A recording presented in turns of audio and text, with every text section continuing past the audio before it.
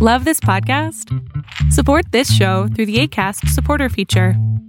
It's up to you how much you give, and there's no regular commitment. Just click the link in the show description to support now. Hey, it's Ryan Reynolds, and I'm here with Keith, co-star of my upcoming film, If, only in theaters May 17th. Do you want to tell people the big news? All right, I'll do it. Sign up now and you'll get unlimited for $15 a month and 6 months of Paramount Plus Essential Plan on us. MintMobile.com/switch. Upfront payment of $45 equivalent to $15 per month. Unlimited over 40 gigabytes per month. Face lower speeds. Videos at 480p. Active Mint customers by 531.24 get 6 months of Paramount Plus Essential Plan. Auto renews after 6 months. Offer ends May 31st, 2024. Separate Paramount Plus registration required. Terms and conditions apply if rated PG. Ryan Reynolds here from Mint Mobile. With the price of just about everything going up during inflation, we thought we'd bring our prices down. So to help us, we brought in a reverse auctioneer, which is apparently a thing. Mint Mobile Unlimited Premium Wireless. How to get 30, 30, bit to get 30, bit to get 20, 20, 20, bit to get 20, 20, bit to get 15, 15, 15, 15, just $15 a month? Sold! Give it a try at mintmobile.com/switch. $45 upfront for 3 months plus taxes and fees. Promo rate for new customers for limited time. Unlimited more than 40 gigabytes per month. Slows full terms at mintmobile.com. Fiction, science fiction, horror, fantasy, crime, LGBT, thriller. You have now entered the House of Mystery with your hosts, Eric Shapiro, David North Martino, John Copenhaver, and Al Warren. Heard on KCAA 106.5 FM Los Angeles, 102.3 FM Riverside, and 105.0 AM Palm Springs. Welcome back to the House of Mystery on KKNW Seattle. It's 11:50 a.m. I'm your host today, Al Warren. Kev Thompson is still on assignment. You can follow us on Twitter at Radio Cub with 2 B's, and of course we're on Facebook. Now, we are doing a lot of Ripper this month, and this is our third guest covering Jack the Ripper, and he's been on before, years ago on the other network, and we're welcoming him back to talk about his new book called Ripper Confidential. And welcome, Tom Westcott.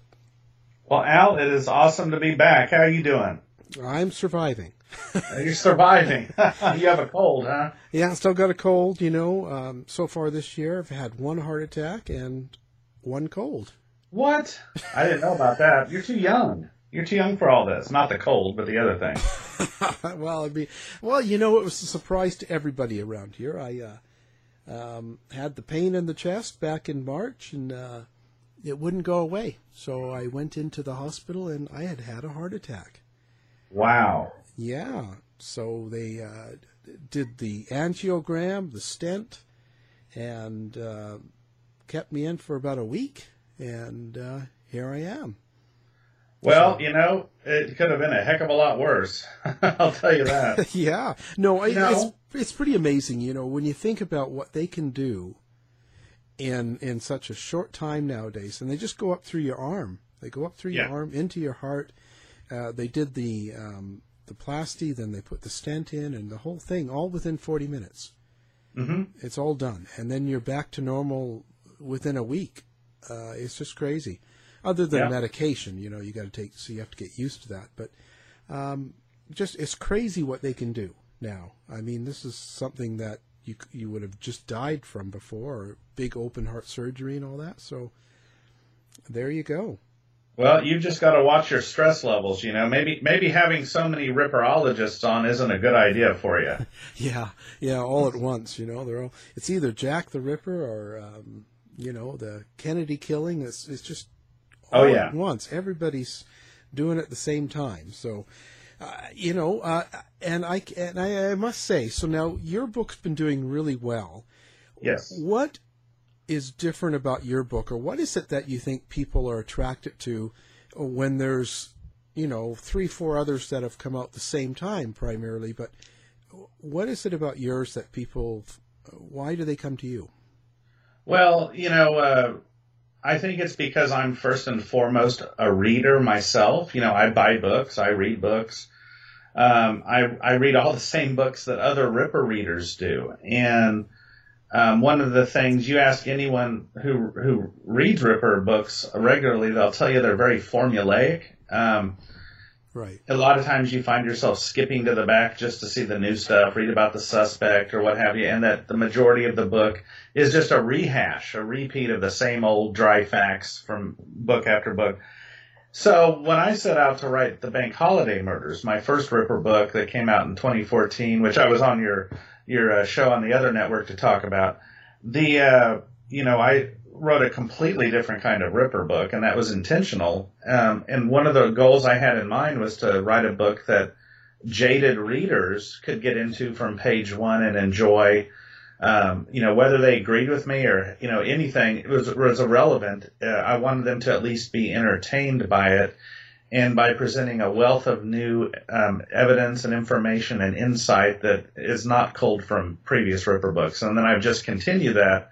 And in fact, I would wager any Ripper book I do is going to be different from any other one that's out there. That is intentional on my part.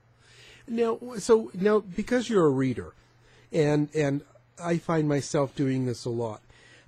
So you get into something and you read, and then you kind of go, well, how can this be? So, and what I'm getting at is I've noticed that you discuss in this book other Rippers. Like Walter Sickert. You mean Ripper suspects? Yeah. Well, of course. Yeah. I'm right. It's the cold. But so now, how is it that you're so positive about some of the others that are not the victims, or not the suspects? You mean, why do I think they're not? Well, Walter Sickert is a good example of someone who was not a suspect. You have to understand, how these names come into the fray to begin with. And in his case, in the 1970s, there was a fellow by the name of Joseph Gorman, who stated he was the bastard son of Walter Sickert. And he sold this fantastic story of a royal conspiracy being behind the Jack the Ripper murders. And this became the subject of Stephen Knight's book, Jack the Ripper, The Final Solution, which I believe to date is still the biggest selling Ripper book of all time. Movies like Johnny Depp's From Hell were culled from it. Anyway, it was a big fiction, on Joseph Sickert's part, or Joseph Gorman's part. It was a big fiction. But this brought Walter Sickert into the fray and as a potential suspect. But he's not. He's never been a serious suspect. Actual Ripperologists do not consider him an actual suspect. There's no reason to. In fact, there's good evidence that he was in Paris, France, for two of the Ripper murders, right? So there's no reason to take him seriously. Patricia Cornwell, who is a bit of a zealot when it comes to Sickert, and she's a great author. She's a great author. Her fiction is great. Even her Ripper books are good to read just because she's a talented writer. But she's way off in her facts, and there's just nothing to support Walter Sickert as having been Jack the Ripper at all. So, how do people get so way off on their facts? I think that's what I'm trying to get at. So, like for just a person out there that's not reading every single book and all that stuff. They're just out there and they see a couple of Ripper books out, and they pick up, let's say, Patricia's book. Mm-hmm. How is it that they know what's real and what's not? And, they pick up your book, and they pick up Richard Patterson's book, or anybody that's putting out this. They all sort of name different people.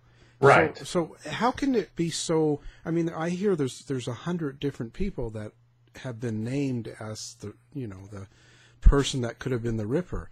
So right. How is it, as just a lay reader that I pick up, how can I know who's telling me the true facts?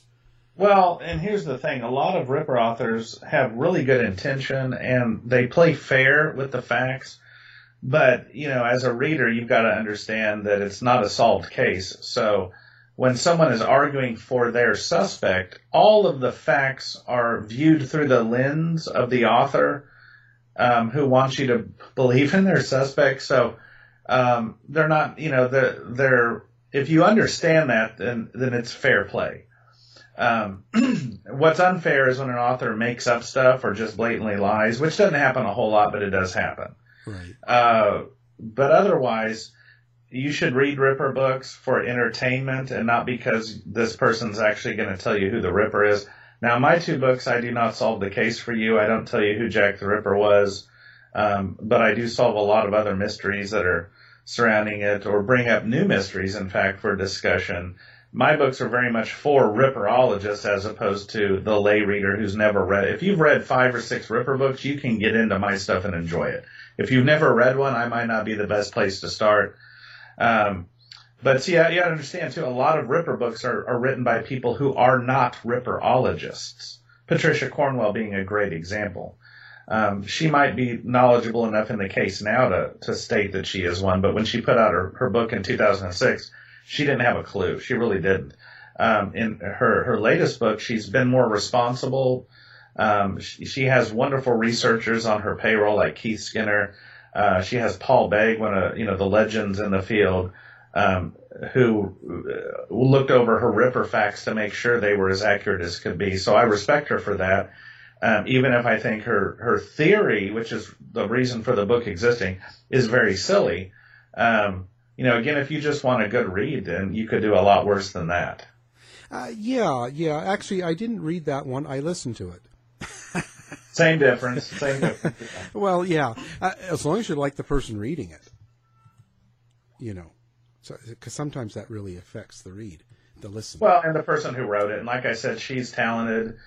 She will bring people to the case because of her, just like From Hell did, just like The Final Solution did in the 70s, the Michael Caine movie in 1988. All these things are kind of silly, but they interest people. They catch their attention and make them look closer. And then they read a book and then they realize, oh wait, there's other books, there's other solutions. I gotta see. Yeah. And then that's how you get the bug. That's what happened to me and so many others.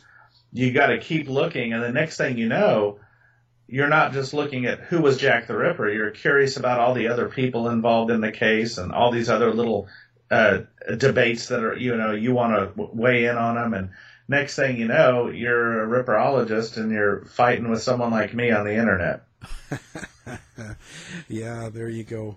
Big battle on the internet, Facebook right. group. So now tell us, what new information have you brought forward in the book? Well, there's a ton in this book that you will not have seen in other Ripper books. Even though some of these are essays that I had published in journals in years past, they, of course, were not widely read. They were in small journals. And so I've updated them and included them in this book because they're worthwhile and they deserve a wider audience. But what I've done here is the book is in 3 sections. And by the way, the name of the book we're talking about is Ripper Confidential, New Research on the Whitechapel Murders. And the first section, which is roughly 80 pages, is regarding the murder of Polly Nichols, which everyone understands is a Ripper murder. There's no debate about that. But what I've done here is I've looked really close at this, provided a lot of new insights regarding, say, the medical evidence, a lot of new ideas surrounding her murder and her death and what it might mean. And I think one of the most interesting things, it was certainly interesting for me, and from what I understand, readers have enjoyed it, is I take a look at some blood evidence in a nearby street and reports of another woman screaming and running and a bloody handprint and all of this. And I offer the suggestion that there was another woman who, prior to Polly Nichols' murder that night, had been set up on by Jack the Ripper, but who ran away and survived. And it makes sense that Jack the Ripper would have surviving victims because, most serial killers do. But none of, Jack's, we don't, whoever this woman was, I offer a lady by the name of Margaret Millis, who went to the London hospital with an injury cut to the radial artery, which is in the forearm of the hand, like you might see in a defensive wound from a knife. But it may not have been her, but it may have been someone else who just didn't seek medical attention, but who left behind a bloody handprint, who ran through the streets screaming the words murder and police. And then short time after that, Polly Nichols was murdered in the next street over. And some people are already arguing, oh, that's a coincidence. Maybe, but, why would you assume that's a coincidence? How many people were running around attacking women on these two streets that night? Yeah. Well, now, would there be a reason why that other person wouldn't have come forward, do you think? Many reasons. One, they're prostitutes. Prostitutes habitually didn't come forward to the police. The very first Whitechapel murder was Emma Smith, who was beaten and abused so badly she died 24 hours later, but she survived long enough to walk back to her lodging house, and her friends had to practically force her just to go to the hospital. And then when she got to the hospital, she had no interest in speaking to the police and didn't talk to the police, and then died the next day. This was common. If you didn't die, you didn't go to the police, because if you went to the police, you're going to be in a lot more trouble when you heal and get out, right? So, yeah, it's not surprising if someone would have been, say, cut or attacked and ran away, that they would not have reported it, because there was no incentive for them to do so. Now, London was also a very in the East End. It was not in a good situation. People were starving. A lot of people were selling sexual favors for food and money. Like, that was very common back then. So people should also understand the situation going on in the city at the time. Right. The East End, London itself was the most powerful city in the world. It was then what New York City is now. And, you had the East End, which, we would call the ghettos. The poorest of the poor lived there. There actually was, food was cheap and relatively plentiful, potatoes and the like, but people would starve. Alcoholism was rampant. You didn't have your meth or your crack or your coke and all this, but you had alcoholism. Murders were not terribly common. The murder rate in the East End of London, if you compare that to the murder rate in American or even UK ghettos now, it was almost non-existent then. But crime was rife. Crime was constant, just not so much murder. And so when Jack the Ripper appeared and started murdering women on the street, it gathered a lot of notice. And obviously, because here we are 128 years later talking about it still. Still talking about it. Right. You look at Ted Bundy, Jeffrey Dahmer, all these guys. What did they do? They, pick up their victims, take them back to a safe location where they could be alone with them. Jack the Ripper did not do that. He killed them on the open street in the busiest city in the world. And he got away with it over and over and over. And that's one of the unique things about him is they have Jack the Ripper walks where tour guides will take you from murder site to murder site to murder site, all in the course of like an hour. You can't do that with any other serial killer, cover all their murder sites. So that shows you how concentrated these murders were in their locations. Yeah. And you had the most powerful police force and biggest, in the world. They couldn't catch the guy. So, yeah, all these things and then that wonderful name. What a branding, Jack the Ripper. All of those, come into play and guarantee him immortality. What do you think the biggest misconception or the biggest thing that people have in mind when they come to Jack the Ripper that's probably not true? What does everybody get wrong? That the case is solved. I think because so many writers talk about I've solved the case or the case is solved. That's dangerous because there are people out there who still may have documents, the descendants of police officers at the time or politicians, members of parliament who have documents that could be crucial to our understanding of the case, but they throw them away. They get rid of them because they think they're irrelevant now because they heard the case was solved. And I know that's happened. I mean, that's just happened. It has happened already, and it could happen again. So the biggest misconception is that the case is at all solved. Yeah, and there's always new evidence, as it's said. Like the shawl and different things that always are coming out, and then later we find out it's probably not true. Right. Well, I've known about the shawl since the 90s.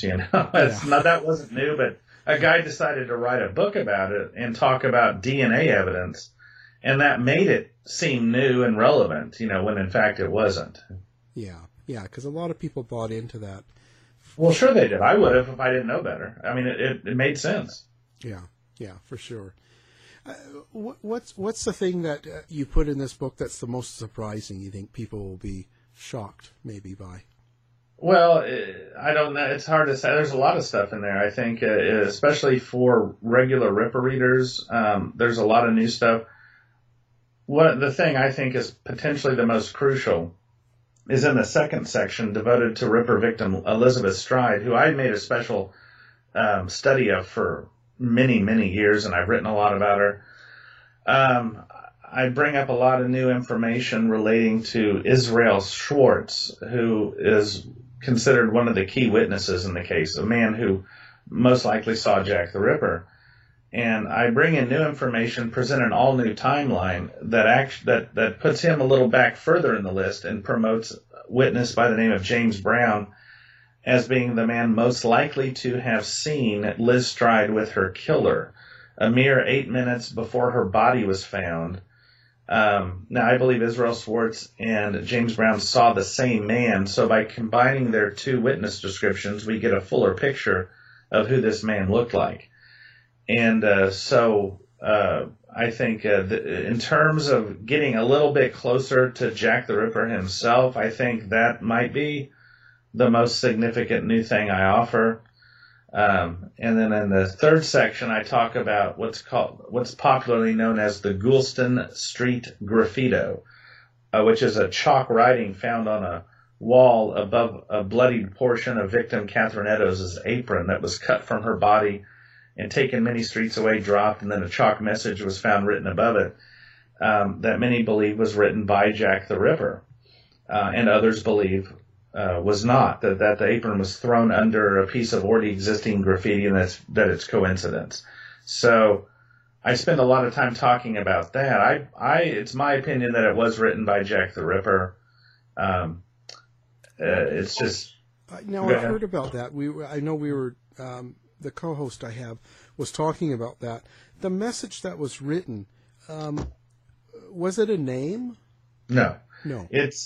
It was written in chalk. It was written on the jamb of like a doorway. So it wasn't even written where it was like loud and proud like most graffiti is, where if you're spending the time to write it, like say an anti-Semitic message, which is what people believe this was, you're going to write it big so no one misses it, right? This was written, we're talking, each letter was like 3/4 of an inch or smaller, very small, written in the jamb of a doorway right above this apron. And whoever wrote it had to crouch down because it was written on the black part of the wall that only rose up 4 feet from the ground. So they're kneeling down to write this real small. So, yeah, I believe it had to have been written by Jack the Ripper. No one who lived in that building had seen it before, so people were coming in and out that day and evening. They didn't see it. They would have seen it, too, because it was white against black right in their doorway. So it was written that evening. And what it may have said is, "The Jews are the men who will not be blamed for nothing." And the second word, which is often believed to be Jews, is spelled Juwes. Now, here's the problem, though. No two people who saw it saw the same thing.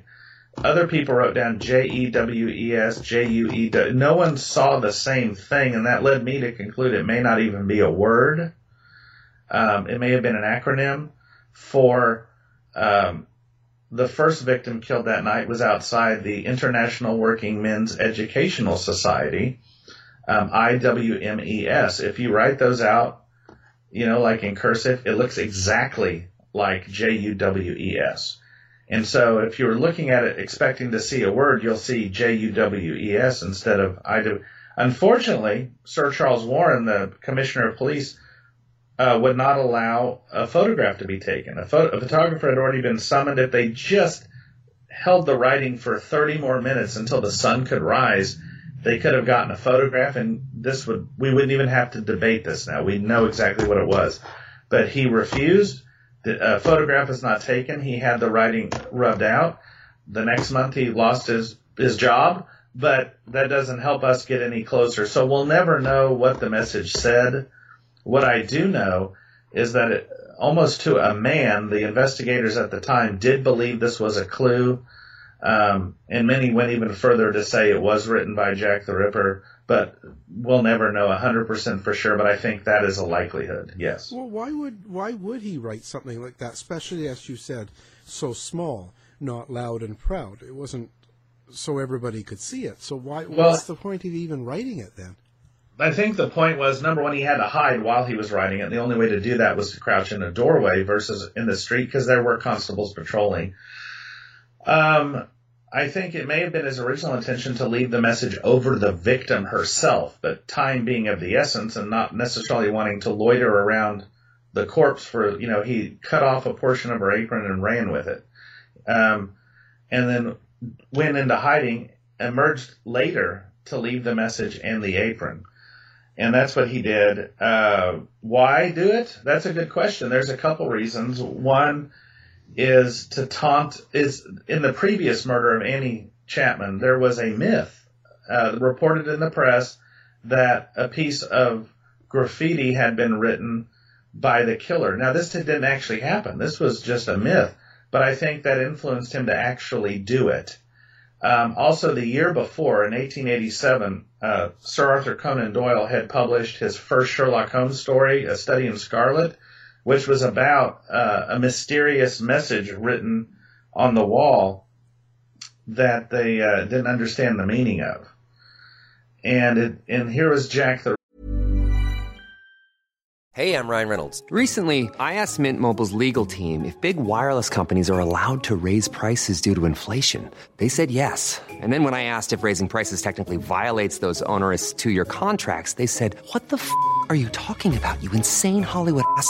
So to recap, we're cutting the price of Mint Unlimited from $30 a month to just $15 a month. Give it a try at mintmobile.com/switch. $45 up front for 3 months plus taxes and fees. Promo rate for new customers for limited time. Unlimited more than 40 gigabytes per month. Slows full terms at mintmobile.com.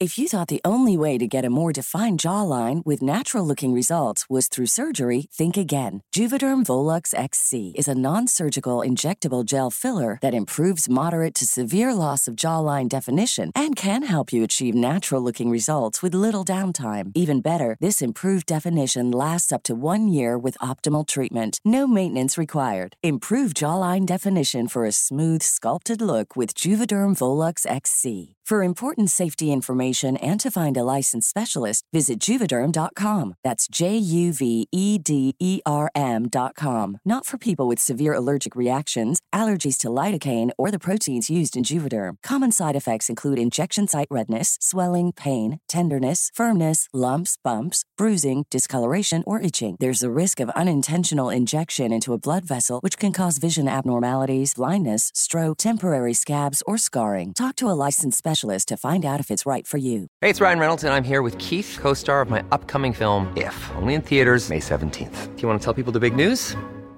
All right, I'll do it. Sign up now and you'll get unlimited for $15 a month and 6 months of Paramount Plus Essential Plan on us. MintMobile.com/switch. Upfront payment of $45 equivalent to $15 per month. Unlimited over 40 gigabytes per month. Face lower speeds. Videos at 480p. Active Mint customers by 531.24 get 6 months of Paramount Plus Essential Plan. Auto renews after 6 months. Offer ends May 31st, 2024. Separate Paramount Plus registration required. Terms and conditions apply if rated PG. Hiring for your small business? If you're not looking for professionals on LinkedIn, you're looking in the wrong place. That's like looking for your car keys in a fish tank. LinkedIn helps you hire professionals you can't find anywhere else, even those who aren't actively searching for a new job but might be open to the perfect role. In a given month, over 70% of LinkedIn users don't even visit other leading job sites. So start looking in the right place. With LinkedIn, you can hire professionals like a professional. Post your free job on linkedin.com/achieve today. Ripper the next year, who by this point had already become Scotland Yard's most sought-after man, and I believe it's possible he saw himself as a supervillain pitting himself against Scotland Yard or Sherlock Holmes, and was imitating. It was life imitating art. So all of these things could have been a factor, or any one of them. Yeah.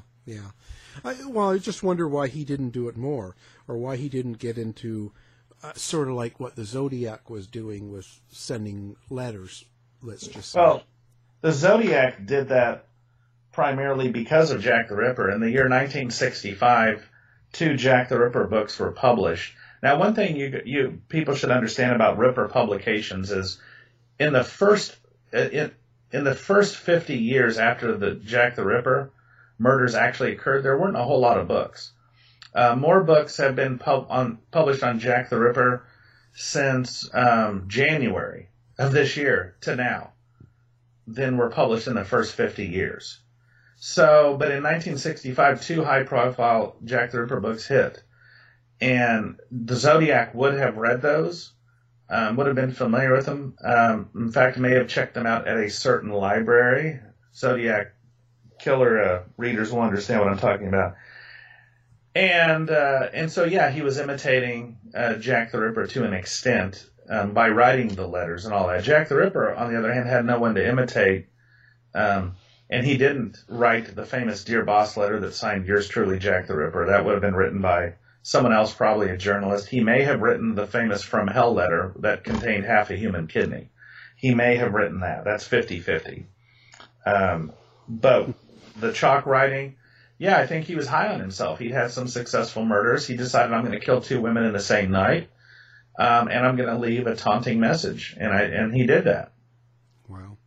So now, when you mentioned Elizabeth Stride, so what is it that you found out new about her?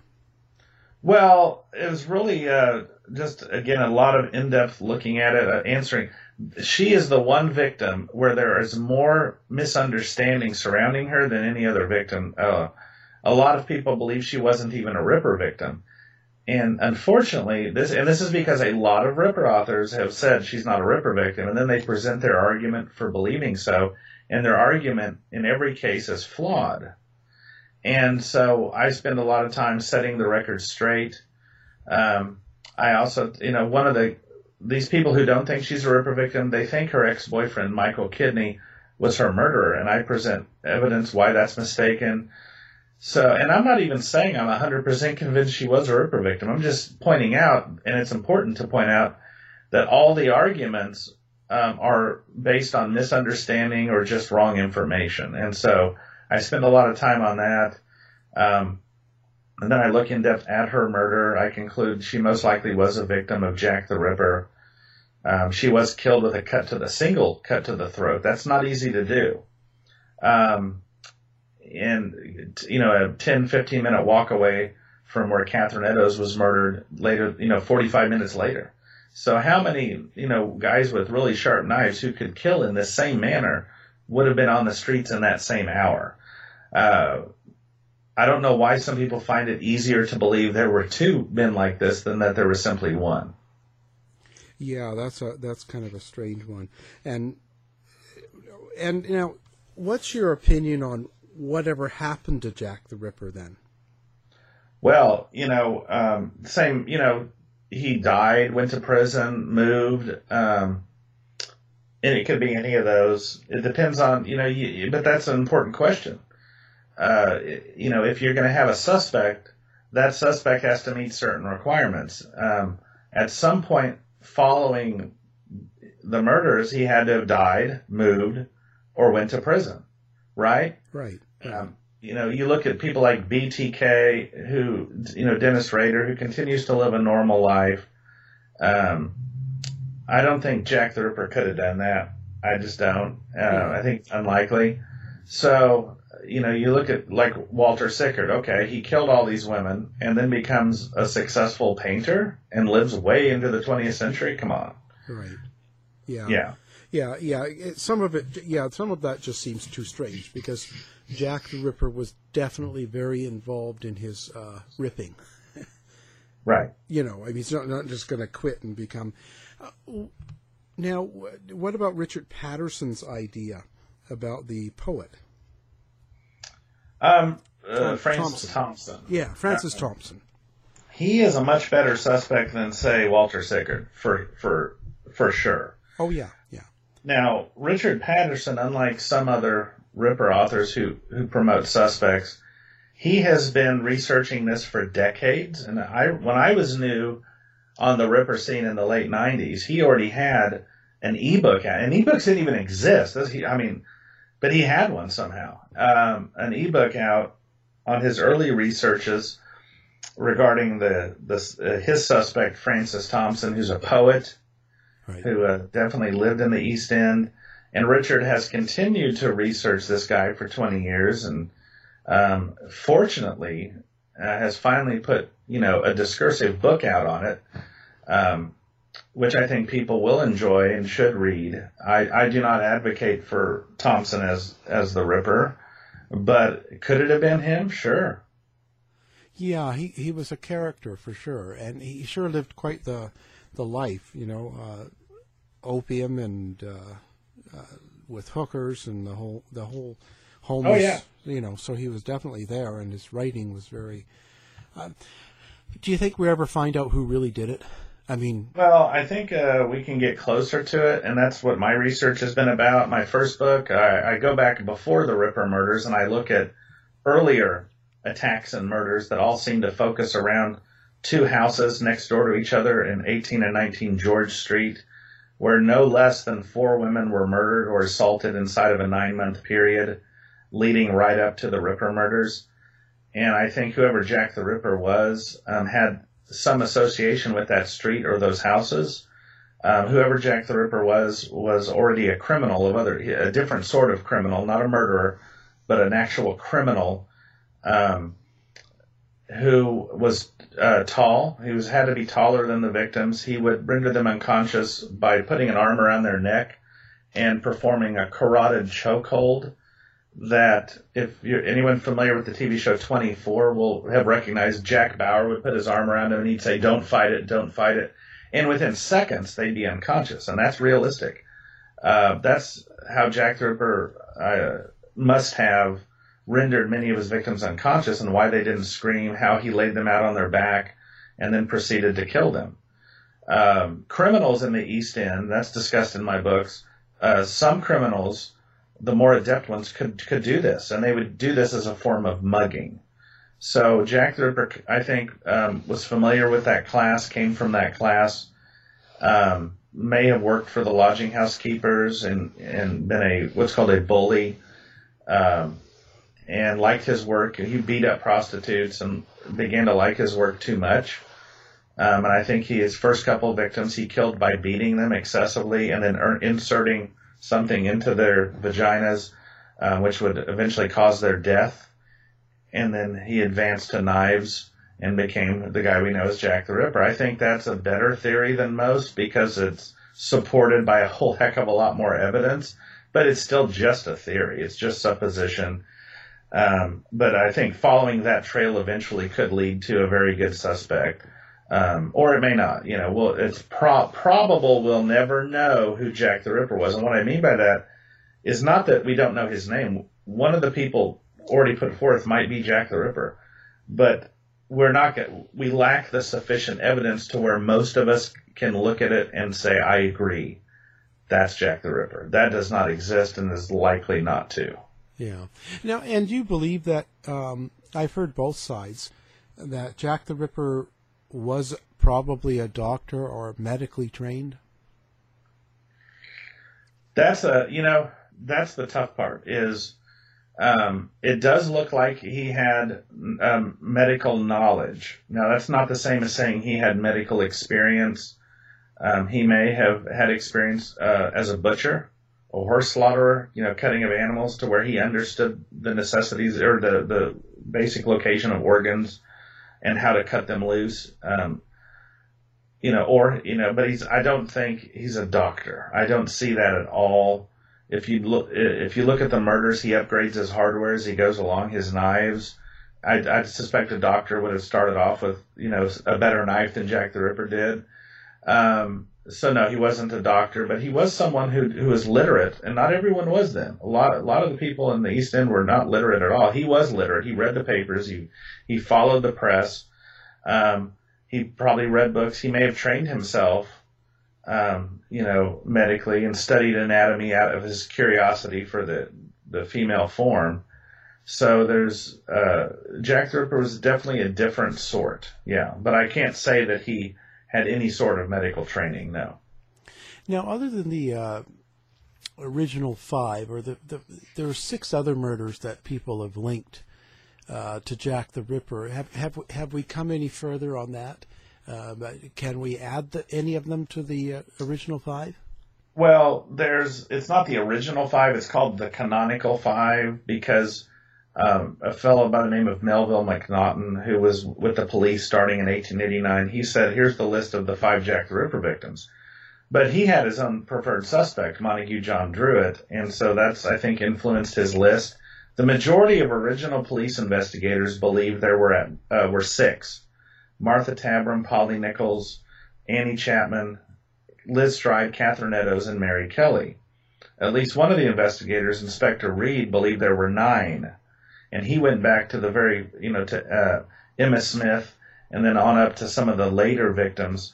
I think if there's a consensus today, and there isn't one, but if there were, it would be more in line with there having been at least 6 murders. Some people would believe in as few as 3 or 2 even, but the majority of us, I think, would agree there were probably 6 murders. Me personally, I believe there were certainly more. And do you think the police did a good job? Were they really good at investigating then, or did they miss a lot of things? Well, they missed a lot of things for sure. You got to look at each murder case differently. And some of them, I think they did an amazing job. They were Johnny on the spot. They did all the right things. In other cases, like Polly Nichols, which I talk about at length in the book, the police made a huge failure. And when I say police, you got to understand there were different divisions, so different groups of police officers with their different ways of doing things from each other. So some of them did a good job, some of them did not. Basically, to catch the Ripper, you needed to either catch him in the act of murdering someone, or you needed a confession. The science couldn't even tell human from animal blood at that time, and so if you didn't have an eyewitness seeing him kill someone, or you get a confession that would stand up in court, you're not going to get a conviction. And your thought on Ripper being a woman? Not a chance. No.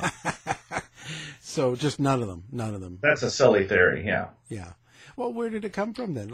Sir Arthur Conan Doyle, I guess, is what I've heard. But did police think that too, or no? They did. Police did, and I discussed that in my first book. They did not rule anything out, nor should they have. It was early days yet. Polly Nichols had just been murdered. They were following up leads, and it led them to a couple of women, like including one who had just days before had a fist fight with Annie Chapman.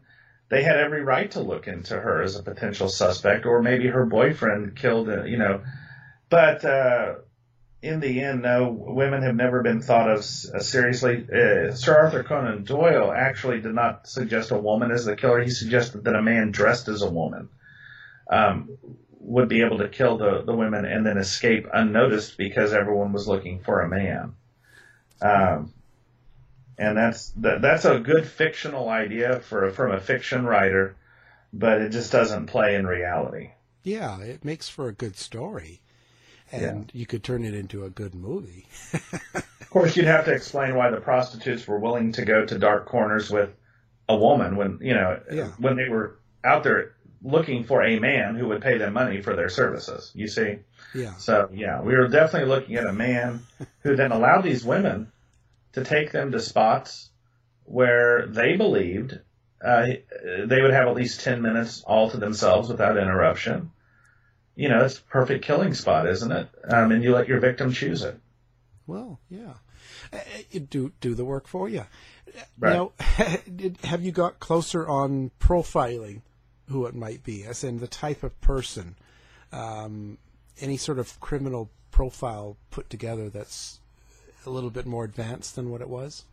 Well, seeing as how professional FBI profilers have never caught a serial killer from a profile, but have let a number of them get away, I steer clear of that. Instead, I just look at the evidence and what does it tell us. And like I said earlier, it tells me he had to have been tall, strong, comfortable in the world of prostitutes. He knew his way around the East End. I mean, this is just obvious stuff once you get enough facts together. He apparently had associations with the houses of 18 and 19 George Street. That was, again, a new piece of evidence I introduced in my first book that had never been talked about in any book prior to that, and should have been, but wasn't. He would have been personally familiar, I think, with at least one of the victims, maybe more, but certainly not all of them. I think most of them were women he picked up. He was looking for drunk women who he could easily overpower, and he knew how to overpower them. And then he knew what he wanted after they were dead, which was he stole their organs in a lot of cases. Yeah, it's just amazing. Do you have a favorite movie or documentary or anything like that you've seen on Jack the Ripper that sort of you've enjoyed and you'd recommend? Well, when to talk about documentaries, there is not a single documentary that I consider to be accurate to any extent, although most of them are very entertaining. To me, documentaries, the purpose they serve is to A, entertain, and B, inform enough to let you decide if this is a subject you want to look into further. And if you do, then you have to go to books. That's so documentaries, like fictional movies, are there just to entertain, mildly inform, and then you decide if you're interested in reading the subject further. My favorite movie, Jack the Ripper, is a terrible film that was made in the 80s for TV called Terror at London Bridge, starring Michael Hasselhoff. And for some reason, I just love that movie, and I can't explain why. But that's my personal favorite Ripper movie. A recent Ripper documentary that I enjoyed a lot was called Missing Evidence, and very entertaining. It's not terribly, it's very biased, put it that way, but it's trying to argue that Charles Lechmere, aka Charles Cross, the man who found Polly Nichols' body, is trying to argue that he was actually Jack the Ripper. And for an argument that has no legs whatsoever, these guys did an amazing job in making it appear that it did have legs, because even when I watched it the first time for like a few minutes, I was convinced. Yeah. That's how good of a documentary it is. And so, but anyone watching it, just know that guy, was not really Jack the Ripper, but it is a very entertaining documentary. So I would just tell everyone to go on YouTube and watch as many Jack the Ripper documentaries as they want, enjoy them. If they're intrigued, then it's time to go buy books. Yeah. So speaking of Polly Nichols, what else did you find out about her? Well, a lot of stuff. She was apparently quite a spitfire. She caused a lot of problems for the police. And at one point it was said, one of the Ripper victims, which I believe to be Polly Nichols, had attacked someone with a knife. And the importance of that, other than just filling in the blanks about a historical personage, the importance of that is it tells us a little bit more about Jack the Ripper. This was not a woman I would have screwed around with. I think she could have taken me in a street fight. Yeah. But she didn't take Jack the Ripper. Not only did she not take him, she didn't even get a chance to scream. So, again, these things tell us a little bit more about the man who killed her. Wow. That's crazy. And didn't she have her teeth taken out or something like that? No. I mean, when she was younger, she got a couple of her teeth knocked out, so she was missing a couple of her teeth. Yeah. Oh, so it was just that had nothing to do with her murder. Yeah, she was just a rough girl, Right. Oh, and what was she? Was she a prostitute as well, or was she? Yes, very much so, and an alcoholic, and she was drunk at the time she was murdered, and I suspect probably not all, but most of the victims were inebriated to some extent at the time Jack the Ripper found them. I think that might have been something he was looking for. Wow. So you think but he was looking for a prostitute maybe because of the access, the ease of access to her, more than because she was a prostitute?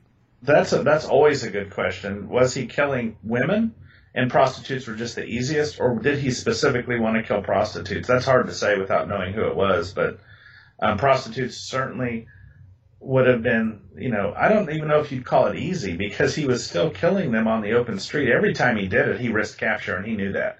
So whatever he was getting from what he did was much more powerful than his survival instinct. You know what I'm saying? Right. And it's like with BTK, I believe what happened with him is as he got older and his testosterone lowered and things evened out, the risk of his survival instinct overpowered his risk, the amount of risk he was willing to put into his murders, and that's what caused him to stop killing.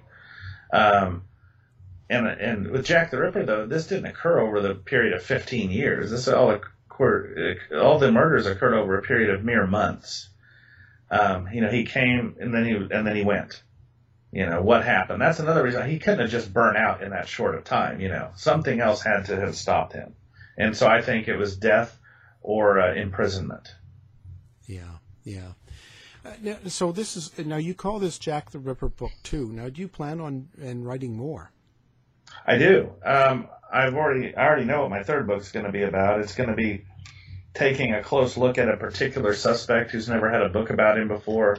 And I'm not going to be arguing that this guy was Jack the Ripper. I'm going to be just basically writing what I know about him, what I think about him, and letting the reader decide if they think he's a good suspect or not. I think he is a good suspect, but I'm not by any stretch convinced he was Jack the Ripper. And I think that honestly, in my opinion, any author who has managed to convince themselves that they've solved the case is deluding themselves, because the best you can do is research a suspect, and you should always be your worst critic. You should know what, like, if you're going to argue that someone was Jack the Ripper, you should be the best argument. You should be able to provide the best argument of why he was not Jack the Ripper as well. You should know both sides of the argument very, very well and present those fairly to your readers. Then you're playing fair. Yeah. Well, and once you make a decision like that, like this person is Jack the Ripper, then you no longer look for new answers. Exactly right. You're absolutely right. And you're essentially useless to the field at that point. So, yeah, I have a high standard that for me to actually say, I believe this guy was Jack the Ripper, I have a very high standard that so far no suspect has been able to meet. Right. There's possibilities. Oh, sure. Well, absolutely. Yeah. I mean, I think any of us would agree there are certain suspects who remain possible, even plausible. Yeah. But to go beyond that is, again, more a matter of ego than evidence. But you're not going to spend $7 million to try and convince us that somebody has done it.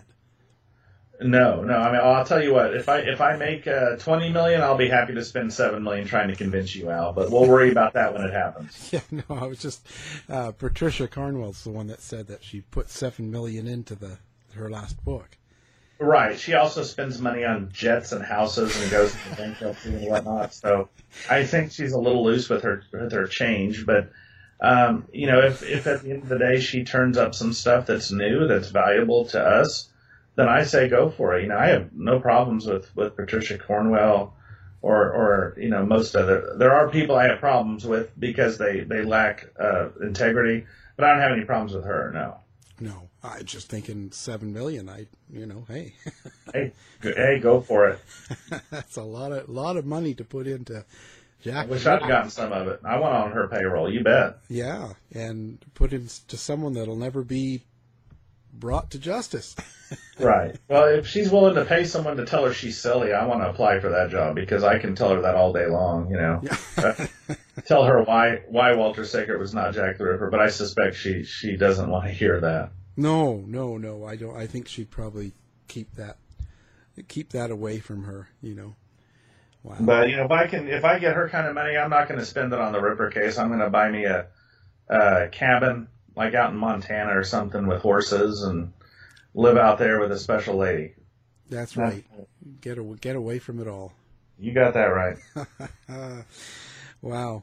Well, this has been great. I always enjoy talking to you, and This is great. I'm now the book is called Ripper Confidential, and it's new research on the Whitechapel murders. Guest is Tom Westcott. Thank you for talking to us. Al, thank you for having me again. I'm going to write a third book just to get back on your show. To find out more about our show, guests, or to listen to past shows from our archive, please go to www.houseofmysteryradio.com. Show's over for now. Was it as good for you as it was for me? Well, good night. This has been a production of Something Weird Media. I'll be back.